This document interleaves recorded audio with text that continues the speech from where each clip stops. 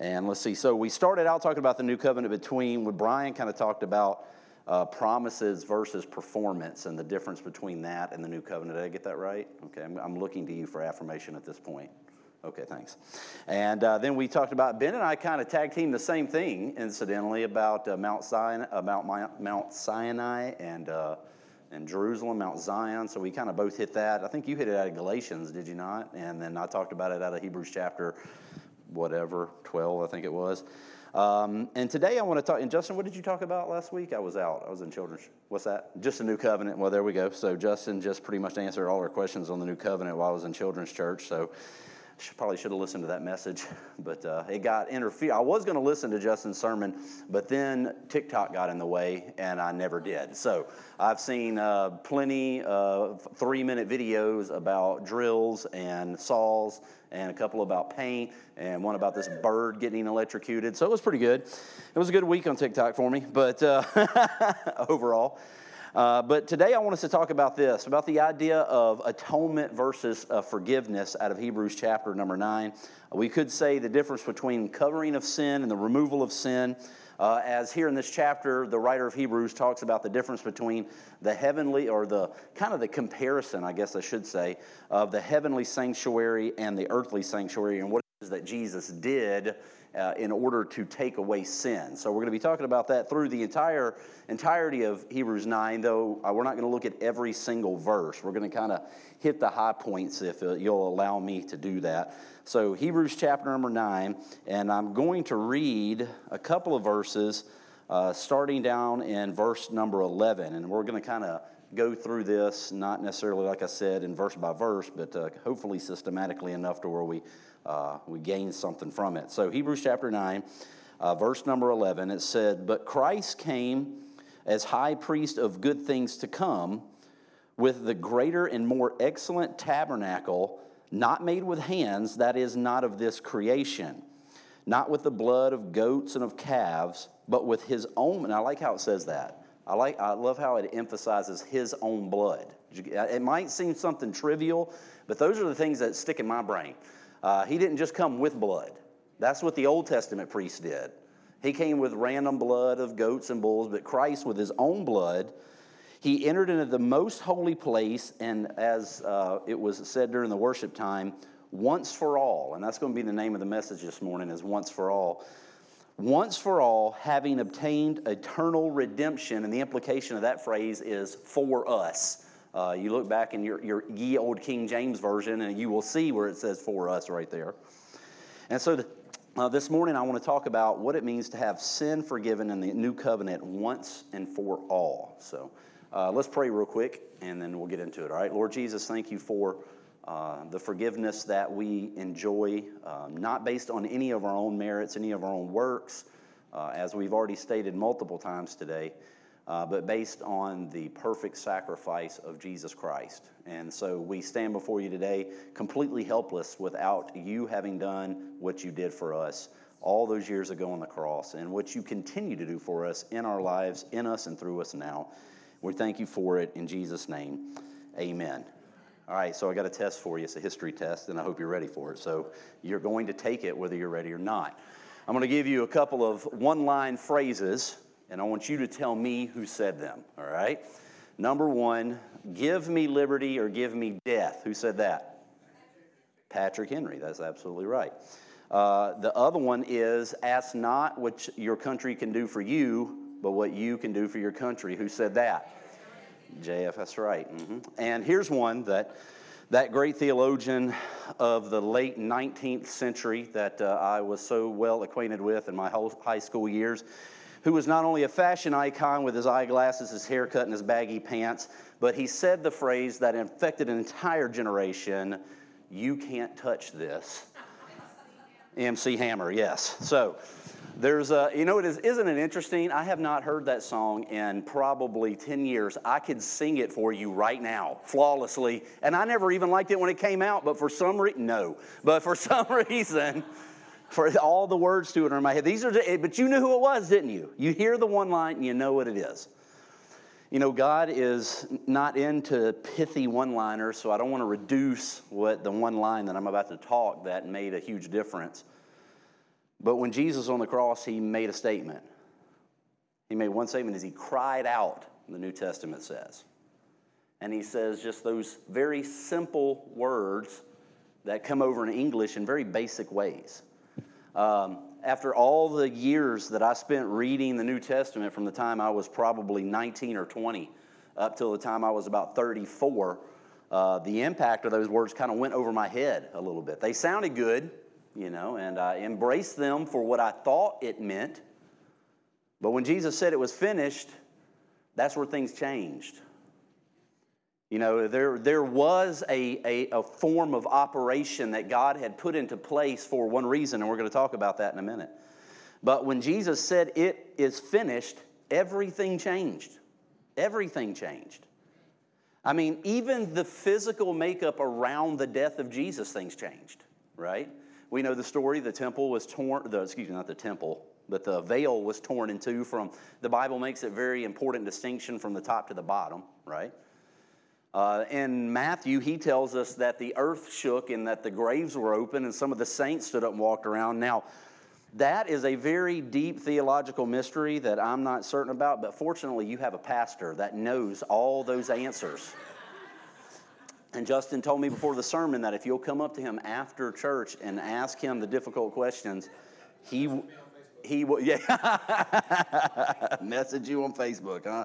There's always a way out, always a way out. But he'll answer those for you. He'll also answer that question why Moses ground up the calf and put it in the water and made everybody drink it. He knows the application to help you live a better Christian life from both of those questions.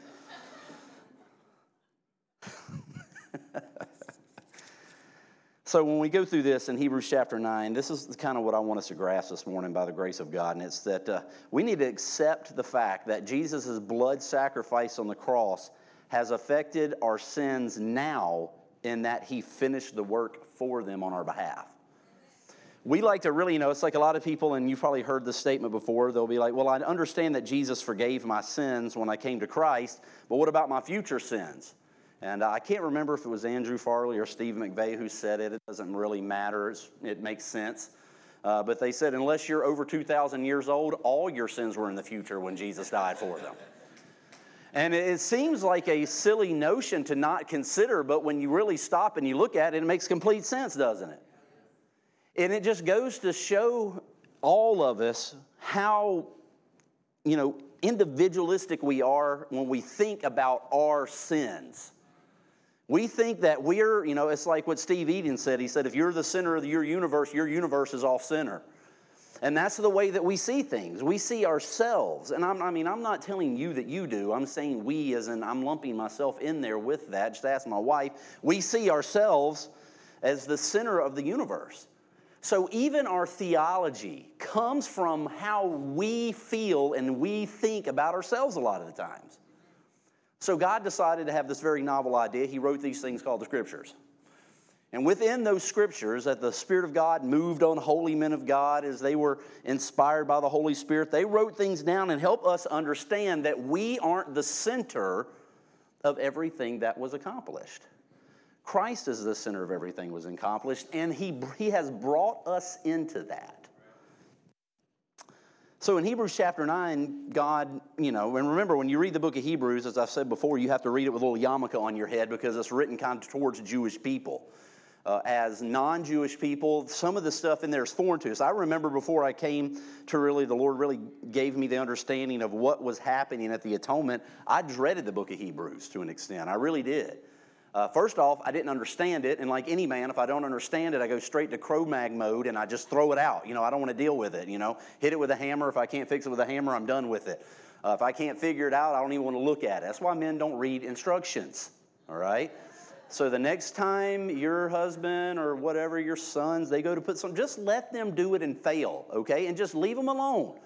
They'll figure it out. If you have extra pieces, you can use it on another project. And so because I couldn't quite figure it out, if I can use that terminology, I stayed away from it. Plus, Hebrews chapter 12 kind of freaked me out a little bit. Didn't quite understand what was going on in Hebrews chapter number 13. I kind of got what was going on in Hebrews chapter 9, but not to an extent. And in Hebrews 9, he uses a very maybe a foreign concept to help us understand what it is to have our sins completely forgiven. And it's something that isn't talked about a lot today in many churches across the board. And I'm very careful when I use those statements to not make it sound like, well, here at Pure Grace we got it nailed. All you other guys are still stumbling around in the dark. That's not what I mean by it. What I mean by it is in Hebrews chapter number 9, the main subject matter that he speaks of here is blood. And nobody likes talking about blood. It's gross. Now, I mean, it is. I enjoy hunting. I remember the first time I shot a deer. Matter of fact, let me back that up. I remember the first time I shot an elk. If you have ever gutted an elk, let me tell you something. There's a whole lot of guts in an elk, all right? A whole lot. And if you're not willing to get like this far inside of it, up to here, you're not going to get it. In blood, it smells. It coagulates. You say, why are you talking about all this? Because Hebrews chapter 9 talks about blood and how it relates to your forgiveness and my forgiveness. You know, growing up in a certain denomination, now when I think back on it, it amazes me how much weight we put on our words and our prayers to maintain or enter into a relationship with God. It amazes me how much weight we put on saying just the right things. I can remember after I became a Christian when I was 19 years old, I was by myself, so no one was really around me. Ben had actually witnessed to me. He tricked me into us come over, and I can't remember how he tricked me. It may have been money or food. I can't remember. But he came over to his house, and he witnessed to me, and the ball got rolling there, and I was by myself. And when I was saved, I remember thinking in my mind and in my heart, I need Christ. That's all I thought. And when I thought that, I said it. Nobody was around. Nobody told me to pray a prayer. I didn't get confused about words and forgiveness until I started going to church. That's where I got confused. Well, I was under the impression that I didn't pray the sinner's prayer just right. So after about 6 months of being in church, I went home one Sunday evening after being an author athlete for that whole time. And I went home and I got on my knees right there in my bedroom and I prayed the most theologically accurate sinner's prayer you have ever heard in your life. All right? You couldn't be, I think I even prayed in Greek. I'm not sure, but I think I did.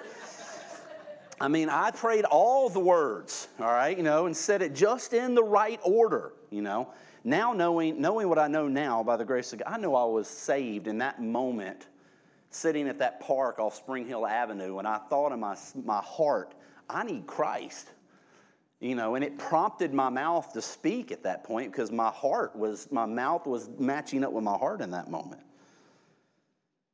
But if you hang around Christianity too long, you're going to find yourself, lost like a ball in high weeds when it comes to this idea of the words that you say and the blood that Christ shed when it comes to having full atonement for sin.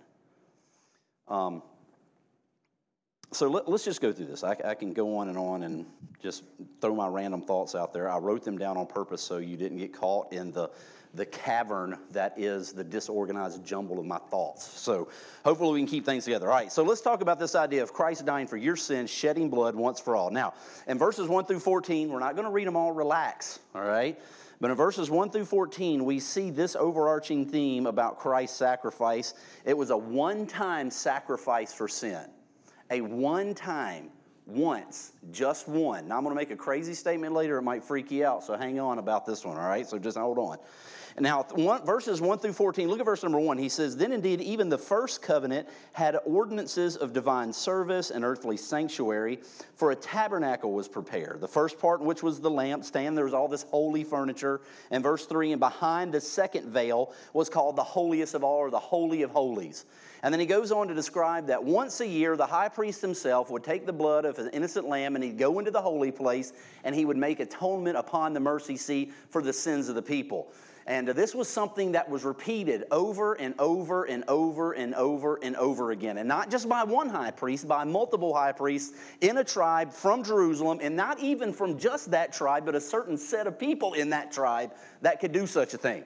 So this was how intense it was for a Jewish individual, a Hebrew individual, to go through this process of having their sins forgiven. And get this now, and write it down in the back of your mind, every year. Every year. I want you to stop right now, and I want you to rewind back through 2020 and ask yourself this: how many sins do you think you committed in 2020? All right? How many did you commit last week? Just imagine having to carry that load all the way around for 1 year. And you know what you do? You get your divine stimulus package and wipes it out, right?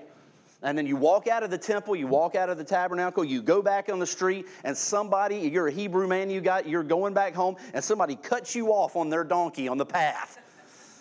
And then all of a sudden, the words fly into your mind, and boom, a little debt's added, and a little more debt. And you know what's so amazing about that? Is that when we look at the intrinsic holy nature of God, the accumulation of individual sin by the person is not just simply based on their actions. It's based on who they are outside of Christ.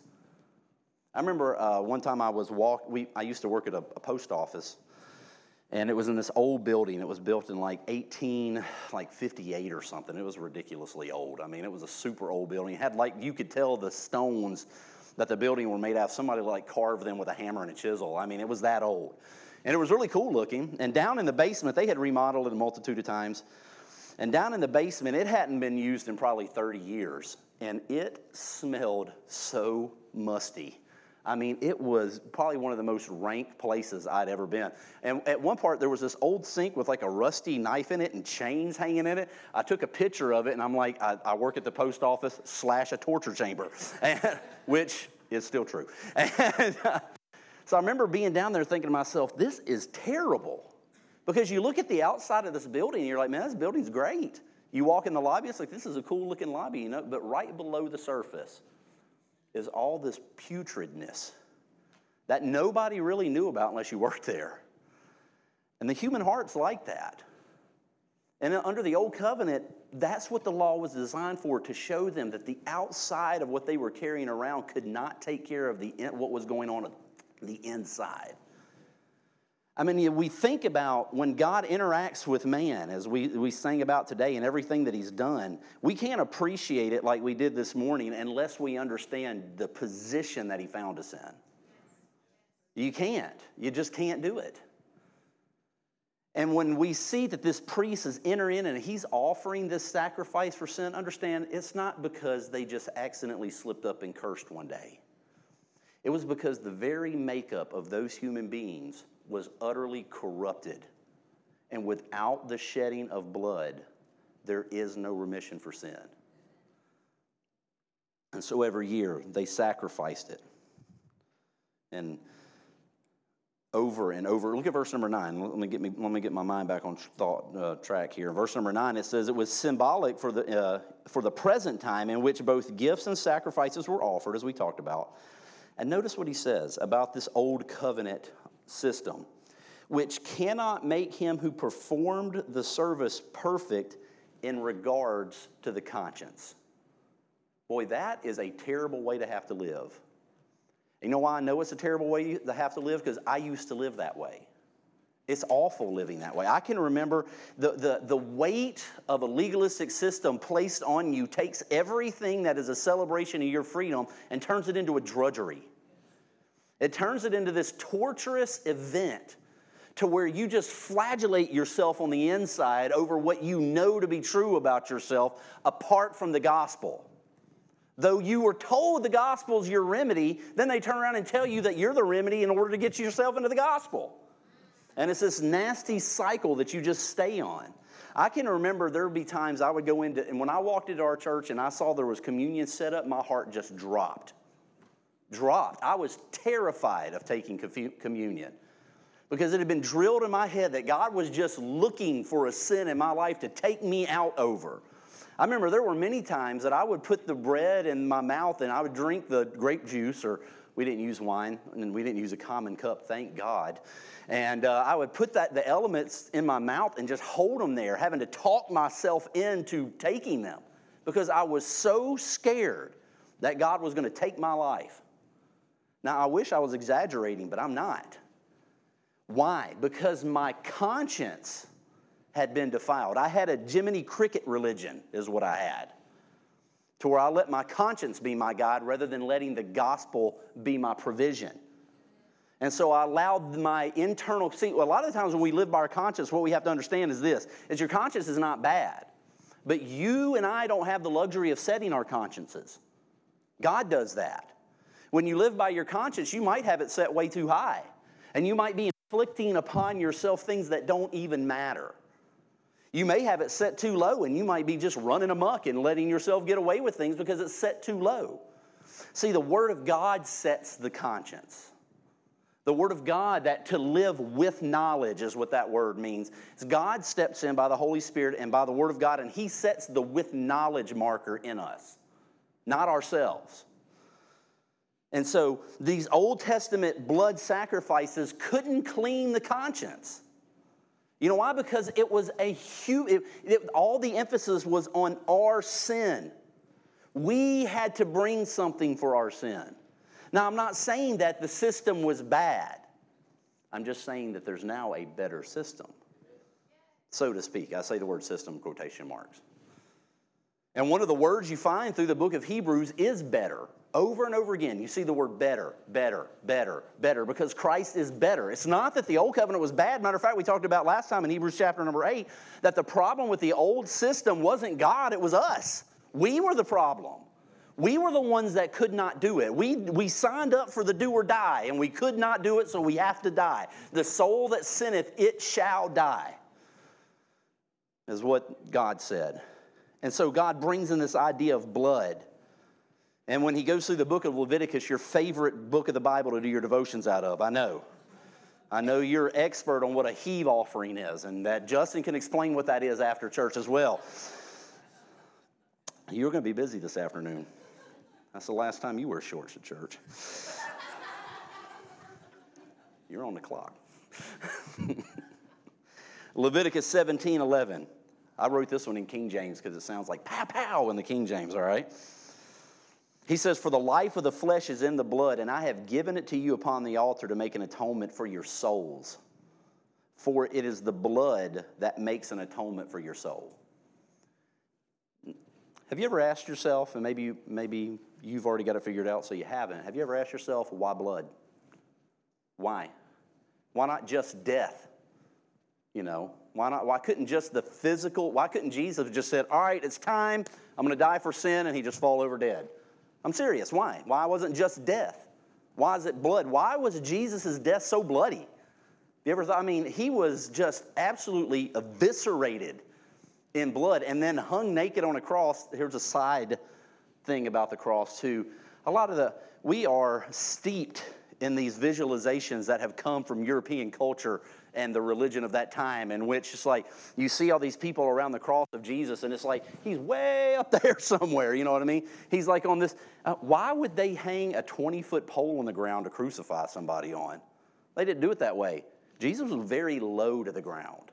He was right there in the midst of everyone. He died a bloody death. Beaten, completely humiliated. Why blood? Well, one of the reasons, and I'm going to give you somewhat of my opinion and my take on this after studying, so you take it for what it's worth. I think the shedding of blood for sin shows just how serious God is about sin. Religions of the world have their own way of dealing with sin that usually revolve around some kind of physical act you do. But God's way of dealing with sin is the shedding of blood by a one that has never sinned. You know, this is one of the things that really just grabbed my attention about this whole idea of greasy grace, too. Have you ever heard that phrase? I hate it so much. I hate the phrase radical grace. I hate it. Because it's just the grace we're talking about is just normal, all right? It's nothing crazy out there in left field. Only to the mindset that sees themselves capable of working their way into it does it seem crazy. That's the only time it seems crazy. When you read the New Testament, this is normal. Normal grace is God doing something for you and I that we are completely incapable of doing for ourselves. And so what does God do? God says, here's grace. Grace is absolute perfection dying in the place of absolute depravity when the one in which he died for didn't even ask for it. Nobody was standing around begging Jesus to die for them. Matter of fact, when Jesus said, I'm going to die, what did Peter do? He said, nope, not on my watch. It ain't going to happen. Matter of fact, I would die before you die. And Jesus is like, you don't even know what you're talking about. I mean, again, in my mind, maybe it's just because we tend to project our own personalities on some of these Bible characters, but I always, just humor me for a minute, I really want Jesus to be a little sarcastic. I'm sorry, I do. And when those things come up, I just want him to say, Peter, man, what are you talking about? Get out of here. You have no clue what you're saying. Matter of fact, he says, listen, you think you're going to die for me. He goes, but actually, Satan is going to sift you like wheat. And before you hear the rooster crow the third time, you're going to have denied me. But don't worry. Don't worry. I knew it was going to happen, and I've prayed for you. You see, when we talk about blood sacrifice, we're talking about that kind of grace dying for those kind of sinners. That's what we're talking about. We're not talking about God saying, hey, I've died. You guys go out and just party your guts out. It's fine. It's like was said in the worship this morning. We've been born again so we can have a life that we never could have beforehand. And so he says here that in verse 9, that conscience could not be cleared under the old covenant. Verse 10, he says, it was only concerned with foods and drinks and various washings and fleshly ordinances opposed upon them until the time of Reformation. And that's not talking about, Reformation is not talking about the John Calvin, Jonathan Edwards time, all right? It's not what it's talking about. It's talking about that time in which God would send Christ and change everything. It's interesting that in this particular translation, they use the word Reformation when it comes in reference to the death of Christ. And I kind of want to go on that just because I think it's interesting that we've hijacked that word, unfortunately. But I won't do it. You know, for thousands of years, under the system of the Old Covenant, God allowed the weight of sin, the weight of the law to reveal sin and pulverize those under it. Just absolutely decimate. Just crush down. It was the purposed shed blood of Christ that was necessary to take away the sin that crushed man. To take away. You know, under the old covenant, they were just covering it up. I mean, have you ever swept something under the rug? You know, we have that statement. Or we put a Band-Aid on something. Or we use a zip tie to fix it. Or hey, look, zip ties or duct tape fixed is fixed. You know what I'm talking about? And we do what we have to do. But God, knowing the sin-stained hallways of the heart of man, knowing how helpless we are, knowing how broken we were, did not leave man there under that system. In verse number 12, we see, let's look at verse number 11. Verse number 11, it says, but Christ came as a high priest of good things to come. So you can see how he's kind of making that contrast. He says, with greater and a more perfect tabernacle, not made with hands, that is not of this creation. He says, not with the blood of goats and of calves, but with his own blood, he entered into the holy place once for all, having obtained eternal redemption for us. Romans 5 and verse, let's think of it this way. When we talk about this idea of blood atonement, we're also looking at the fact that Christ's death was substitutionary in place of. And over the years, I've had people ask me from time to time, and you may have even thought it yourself, I've thought it, why in the world would God condemn everybody over Adam's sin? I mean, why would he do that? I mean, that wasn't fair. We talk about things not being fair all the time. I mean, we live in America. We are obsessed with fairness. Obsessed with it to the point to where it is just sickening, all right? Because here's news, internet world, life ain't fair. There ain't nothing fair about it. There's nothing fair about the gospel. Nothing. It's not fair that Jesus did what he did, but it was just. We're so obsessed with, never mind. You're going to get me off on a tangent. I see you trying to do it, all right? It's not going to happen. Yeah, stay focused, right? So why? Why one man? Paul addresses this in Romans chapter 5 when it comes to the blood death of Christ for one man's sin, as by one man's disobedient, many were made sinners. Why? So by the obedience of one, many will be made righteous. See, this is the wisdom of God in condemning the world in Adam, because he can then justify in Christ. He can die once for all sin, rather than dying for your sin and your sin and your sin and your sin and your sin and your sin individually. Even the book of Hebrews talks about this. Because they were saying it's not that he's offered once a year, because then he would have to have died often. But he came once by the putting away of sin. And I love that phrase the book of Hebrews uses, the putting away of sin. Christ stood as Adam so we might stand, read it again. Christ stood as Adam before God so we might stand as Christ before the Father.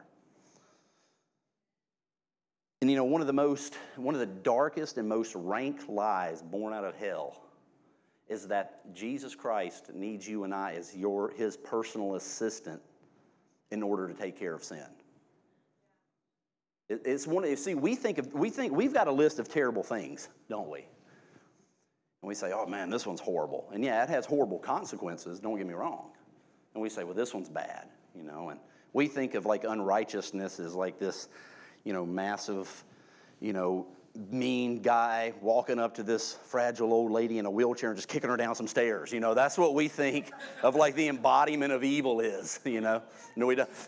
I know you well enough to know you think that. And, we have these pictures in our mind of these dark, dark things, right? But when Jesus stepped into a dark world, who did he rebuke more? He put his arm around those in darkness and pointed his fingers at those that proclaimed that they were in the light. Because he knew what doubly condemned man. Doubly. Why do I say that? Because, that's not even a word, but I made it up. You're welcome. And why is it a word? Thank you very much, my human encyclopedia. But remember, what did Jesus say to the Pharisees? He says, you encompass sea and earth, you go around the world, and when you make somebody, what do you make him? Twice, twofold the child of hell. And that's what religion does, is it makes people two times the child of hell. Because religion looks at an individual and says, you have a chance by your own merit to make this happen. You've got the opportunity. You know what? And you're kind of doing pretty good. You're not doing too bad. You read a chapter a day to keep the devil away. You tithe 10% to the cent. 10%. Did Jesus not address that as well? He said, you tithe according to the herbs in your windowsill. And then you overlook justice and mercy and faith. Give me a break, people. I remember one of the worst things I ever did was count money at a church. It was terrible. Because it's like and I'm not slamming anybody because I don't even believe in tithing. That's not even my thing. It's sure it's not yours. But it was interesting when I would work with other guys in ministry and we would, giving or so would come up. I mean, if they got paid $1,186.13, it was time point 10 equals, and they would write checks. They wouldn't even round up. They'd be like, here's a check for $232.46. Now, I'm not condemning you if you do that. I just thought it was funny for some reason. I'm like, you just couldn't round up to the nearest whole dollar? It made us count a lot easier, We just go straight zeros, make it, please. Just go straight to the zero. Even if it's back one, I don't care. Just make it zero at the end. It'll make balance in the books around here so much easier. And I'm not condemning you if you do that. My point being here is this, is that when we have a legalistic type of a mindset, that's the way we see all spiritual things. Even the death of Christ, we'll see it that way. As this minute thing that we feel like we have some kind of control somewhere in.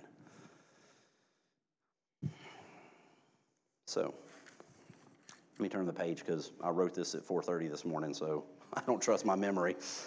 Or 5:30, excuse me. Look down at verse number 4. Let's read verse number 13. All right, let's read verse number 13. It says, for if the blood of bulls and goats, the ashes of a heifer, and you say, well, what does that mean? Again, Justin will answer that question. And the sprinkling, the unclean, and I get this, if all those things sanctify for the purifying of the flesh, the body, the physical, under the old covenant, how much more shall the blood of Christ And I like how it says this, who through the eternal Spirit, hashtag Trinity, offer himself without spot. Who did Christ offer himself to? Get that. What does it say? It says God. Now that right there can entail like a 27-part sermon series right there. Anyway, I'm getting distracted again. To God, notice what he says, clean or cleanse your conscience from dead works to serve the living God. And for this reason, he is the mediator of the new covenant, by means of death, for the redemption of the transgressions under the first covenant, that those who are called may receive the promise of eternal inheritance. What's the Bible telling us here? The Bible is telling us here that not only is the death of Christ substitutionary, but it's sanitizing, if I can use that word, because it rhymes with my first point, okay? And if it rhymes, it's biblical. That was a joke, kind of.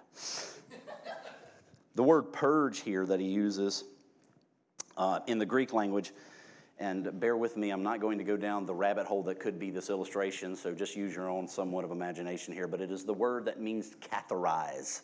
It is literally a letter-for-letter movement from the Greek to the English language is where we get the word catharize from. And why is that done in the medical world? Well, it's to remove infection or it's to prevent infection, is it not? And so what does the Bible say here? The Bible's saying that the blood death of Christ catherizes the conscience, removes that thing that causes its problems, and places the conscience of man in right standing with God. And it's interesting to me how often we struggle with our consciences. We struggle with them all the time, don't we? And I can tell you how you struggle with your conscience. When you sin, you feel like you have to do something good to one-up it after that. We all do that, don't we? We'll do something that we'll either do it on accident or purpose. It's regardless of what it is, not irregardless. Learned that last Wednesday night. Boom, not a word. So regardless of what it is, we will try to, we got to balance the scales all the time, don't we? We got to balance them. Look, there is no balancing of scales. Grace didn't come to balance the scale. Grace came and took the scale and threw it out the window, and then Jesus said, I'm the new scale. That's what had happened. So our consciences are cleared, and that we don't live with this conscious self-awareness, a constant, crippling, always self-aware of everything about you that's not right. Now, I'm not saying ignore things. What I'm saying is, though, is that your standing before God has nothing to do with how well you know how bad you are, any more than it has to know with what you know about yourself that you feel like is good. Both of those things are irrelevant. What's relevant is the blood death of Christ.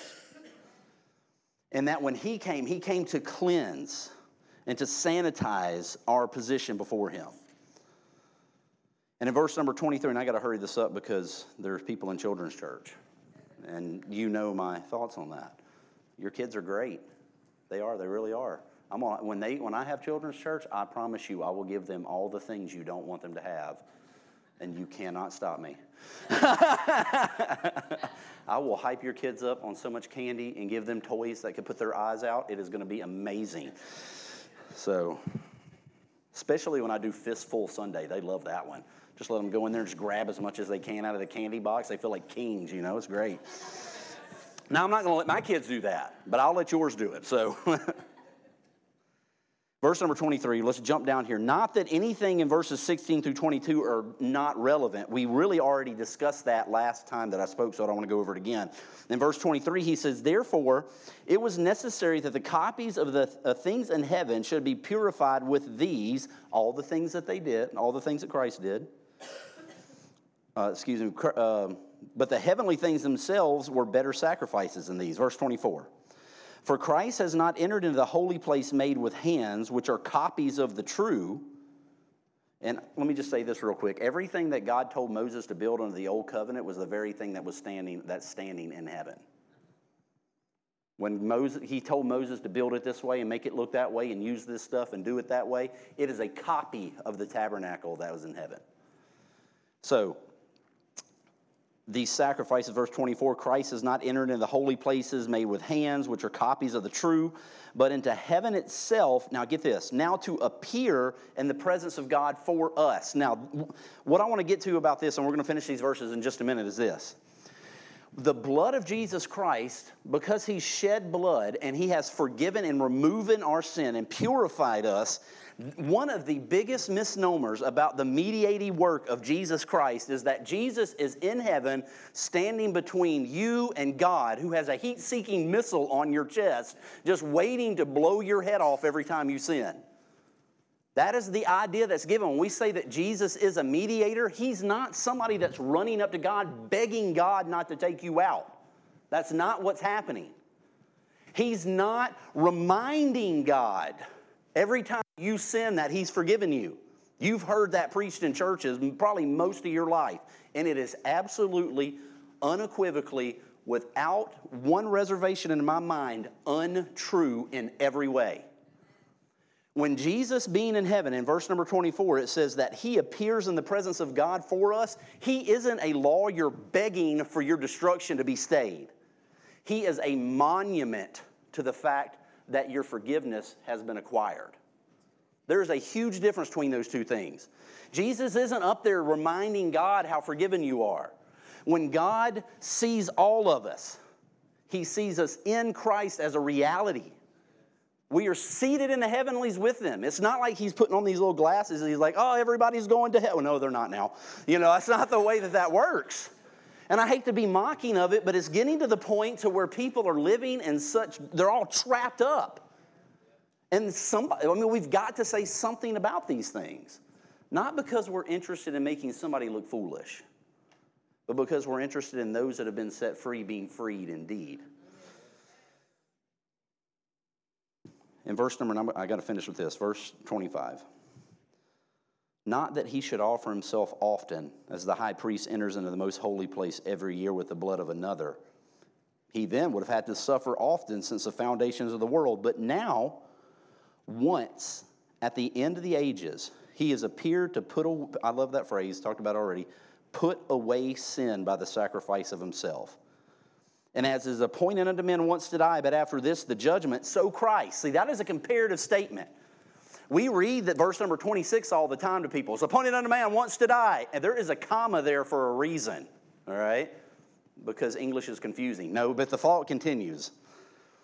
He says, but after this, the judgment, verse 28, so Christ was offered once to bear the sins of many. And to those that eagerly wait for him, he will appear a second time apart from sin for salvation. Let's understand this. When Christ returns, he's not trying to jump out of a spiritual closet to catch you. I can't tell you how many times I've heard that preached. That's Jesus just waiting to jump out and say, boo, I caught you. Come on up here so we can talk about how bad you've been for the last 35 years, That's not what this talk. When Jesus Christ returns, you know why he returns without sin? Because sin's already been taken care of.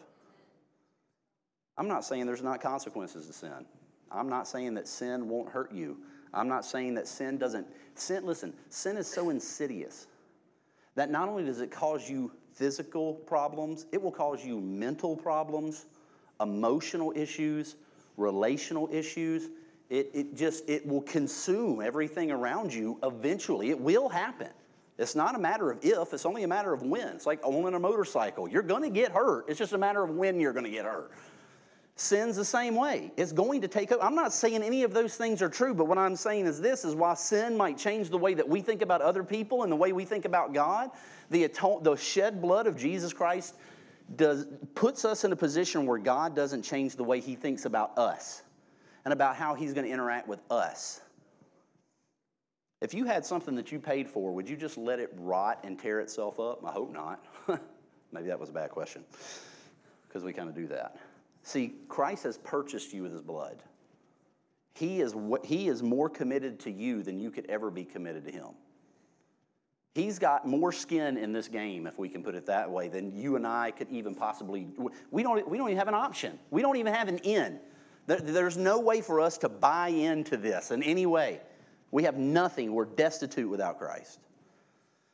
And it's the blood of Jesus Christ that was shed that gains these things for you and I, that takes away sin. If you don't know Christ, hopefully today the Holy Spirit of God said something in your heart that only He could say to convince you of your need for Christ. And I could give you 1,000 arguments for it, make them even hopefully somewhat logical. But unless the Holy Spirit of God says you, that's what makes the difference. And if you're a believer here and you've been struggling with some of these things, understand that we're not trying to, and if it came across wrong, we're not trying to like come down on you about these things. We want you to be free of the things that are tripping you up. That's all we want. We got no other goal other than that. So if you're struggling with some things or some of these concepts are new to you, in all seriousness, myself, Justin, be more than happy, or Andrew, anybody in here that you feel comfortable with, let's get these things settled. Let's pray, all right? Father, thank you so much for Christ. Thank you for the blood. Thank you for what it is that you've done for us and that you have purged us and taken sin away. And Lord, you seek to live your life through us so that our experience and the truth of what you've done can match up more and more and more on a daily basis. So we're thankful that you do that, and we're thankful that we get to be in on it. In Jesus' name, amen.